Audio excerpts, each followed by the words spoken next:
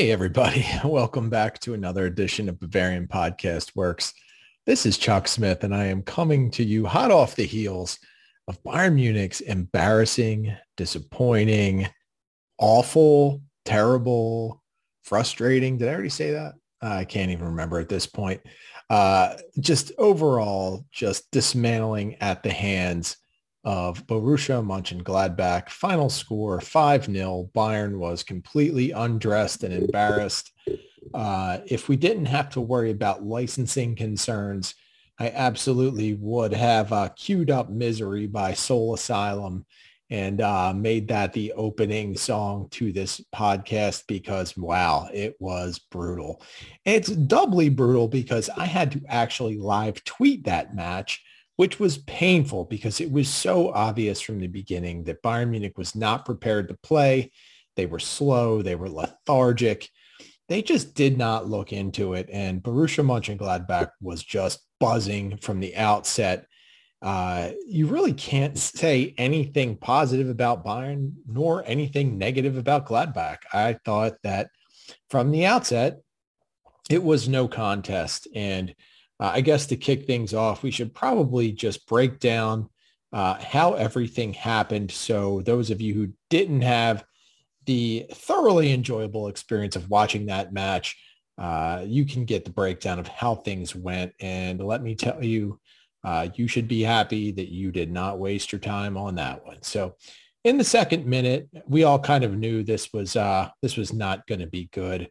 Claudio Kone for Gladbach just took advantage of some shoddy defending by Bayern Munich, which would be the theme of the day, to put Gladbach up 1-0. But it got worse from there. Rami Bensebaini actually put together two consecutive goals, with one in the 15th, and then absolutely was fouled by Luca Hernandez, who I don't know if his focus was off in this one, but he was pretty terrible throughout the match. He fouled Bensebaini for a penalty, he picked up a foul, and Bensebaini actually converted the penalty. So that put Gladbach up 3-0 in the 21st minute, and it was a rout from there. At that point, Bayern Munich, I would like to say that they rallied and kind of got back into the match, but they didn't. They just survived and didn't let up any goals for the rest of the first half. Just an abysmal performance in the first half from the back line. The most glaring offenders were Upamecano and Hernandez, and we will get to them in a bit. But let's just get through the rest of the scoring here. Briel Embolo, who is a player that our own Marcus Iredale, who has touted over the years, had just a bullying performance against the Bayern backline in the second half. His first goal was just absolutely taking advantage of Upamecano, whose head was not in the game at all. I'd like to know where it was, but it was not in that match at Borussia Park. He just got completely bullied on it. Embolo just gave him all he could handle and took his lunch money.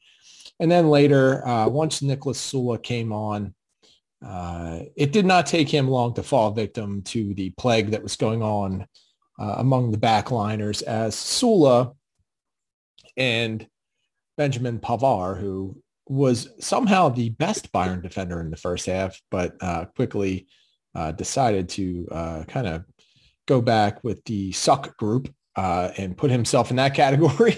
There was a miscommunication there, and Embolo took advantage, found his way between Süle and Pavard, and put another shot in the net. That was the 57th minute.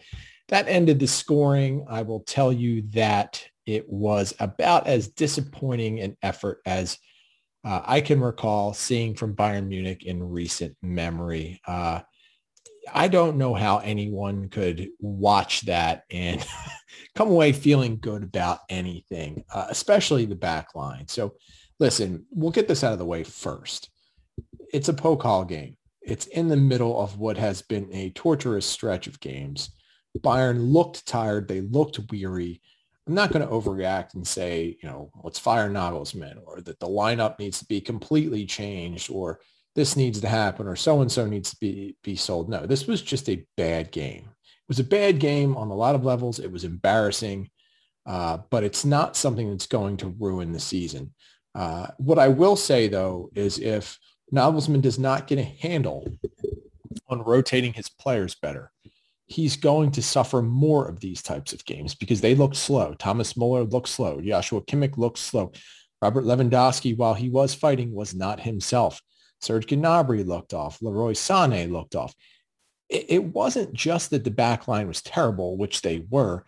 Nobody looked good. It was awful. So I don't want to overreact. I think this is one of those games that we tend to see from time to time. It was just far more embarrassing than usual because of the score line. But let's get to the back line, and we'll just go right across from left to right and just break down how things happened. Alphonso Davies was not good. You could tell early on he didn't look like himself. He looked flustered, was making mistakes.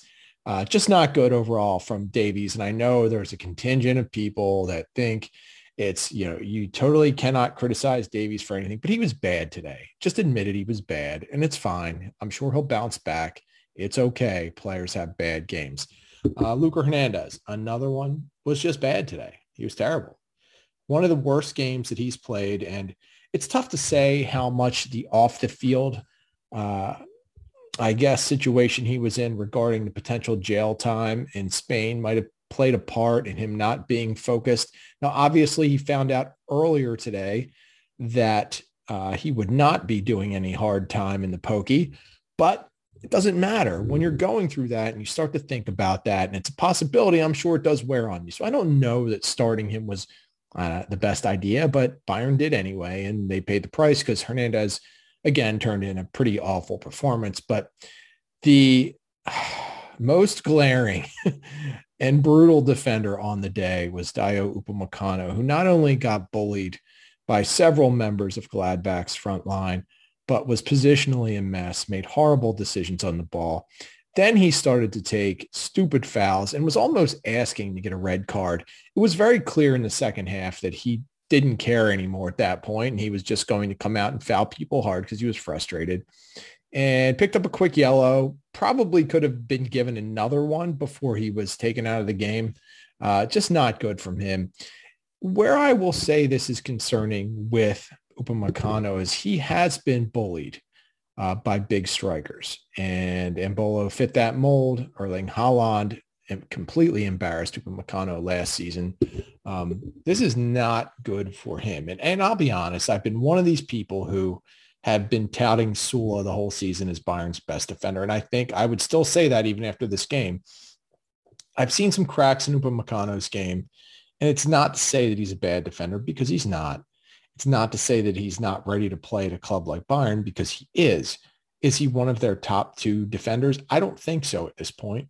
I'm not saying that as an overreaction. I've been pretty consistent with this all season. I think Sula and Hernandez have been the best two.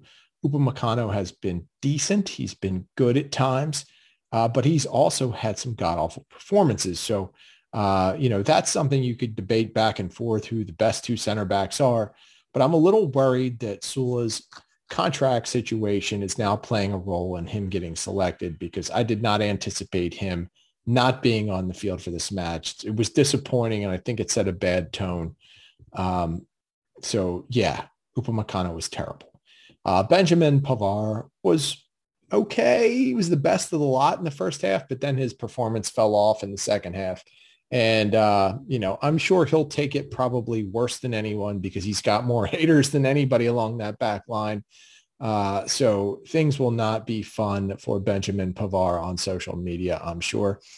As far as the players that came in, Niklas Sula was good, I guess, but it's hard to really even quantify that, because, Gladbach was clearly not pressuring and attacking as much as they were when they were building up that 5-0 lead. He did play a part in that goal. Embolo's, I guess that was his fifth goal, his second goal, but Gladbach's fifth of the match. I didn't like the communication there between Sula and Pavar.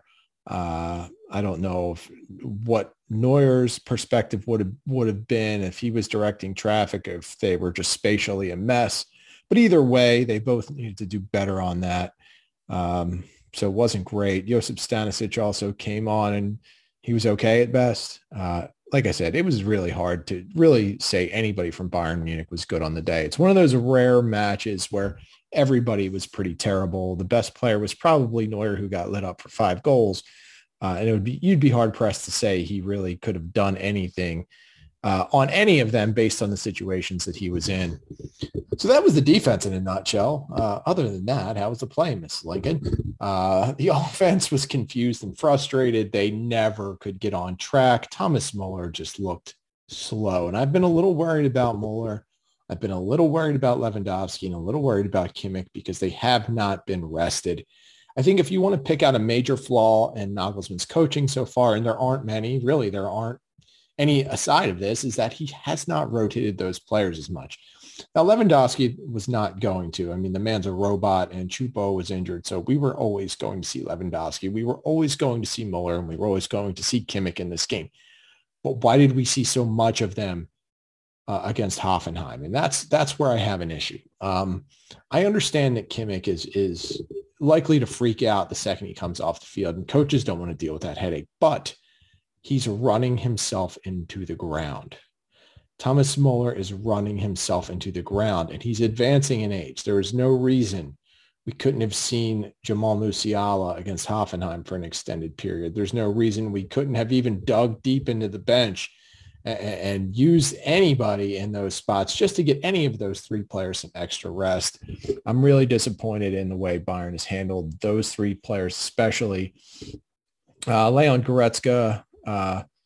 He was okay, but he also looked like he picked up a minor knock. We'll see if it's anything serious or not. But Goretzka, I don't know that he was even back to being 100%. He didn't really look like himself either. But again, it's tough to tell because nobody looked like themselves. They were terrible in this match. My biggest thing and the biggest concern I have is how does a team that talented come out so flat?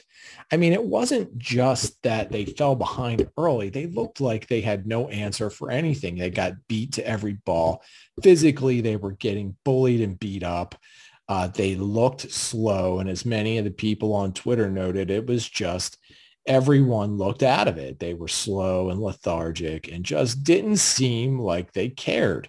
Now, it doesn't mean they weren't frustrated, but it didn't look like anybody was taking any accountability. They were just flat. And that was disappointing to see. You like to see teams always at least be prepared. You know they're going to lose games, but to come out so flat in what everyone knew was going to be a difficult match, it's disappointing. There's no other word for it. And whether that's a lack of Nagelsmann being around the team lately, whether it's just the team being tired, I don't know, but they need to sort it out and they need to fix it.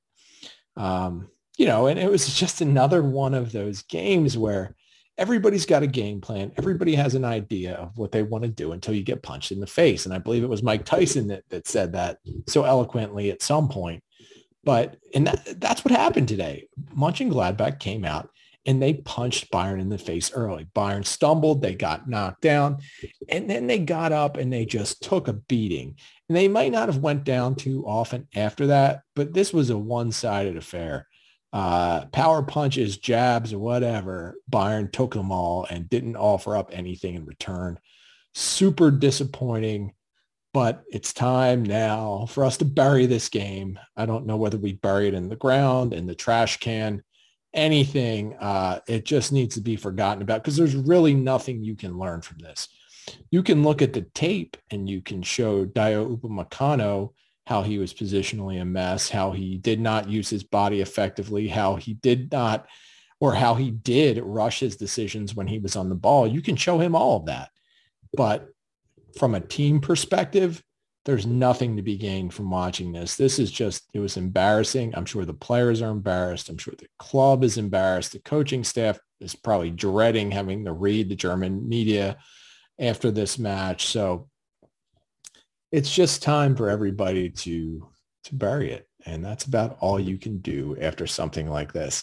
Uh, I personally am like, I'm at the point of bemusement with it all because it wasn't even infuriating. It was just debilitating. You just watched it and you knew right away they had nothing to offer Gladbach on the day. And Gladbach was about as fired up as you could possibly ever see them.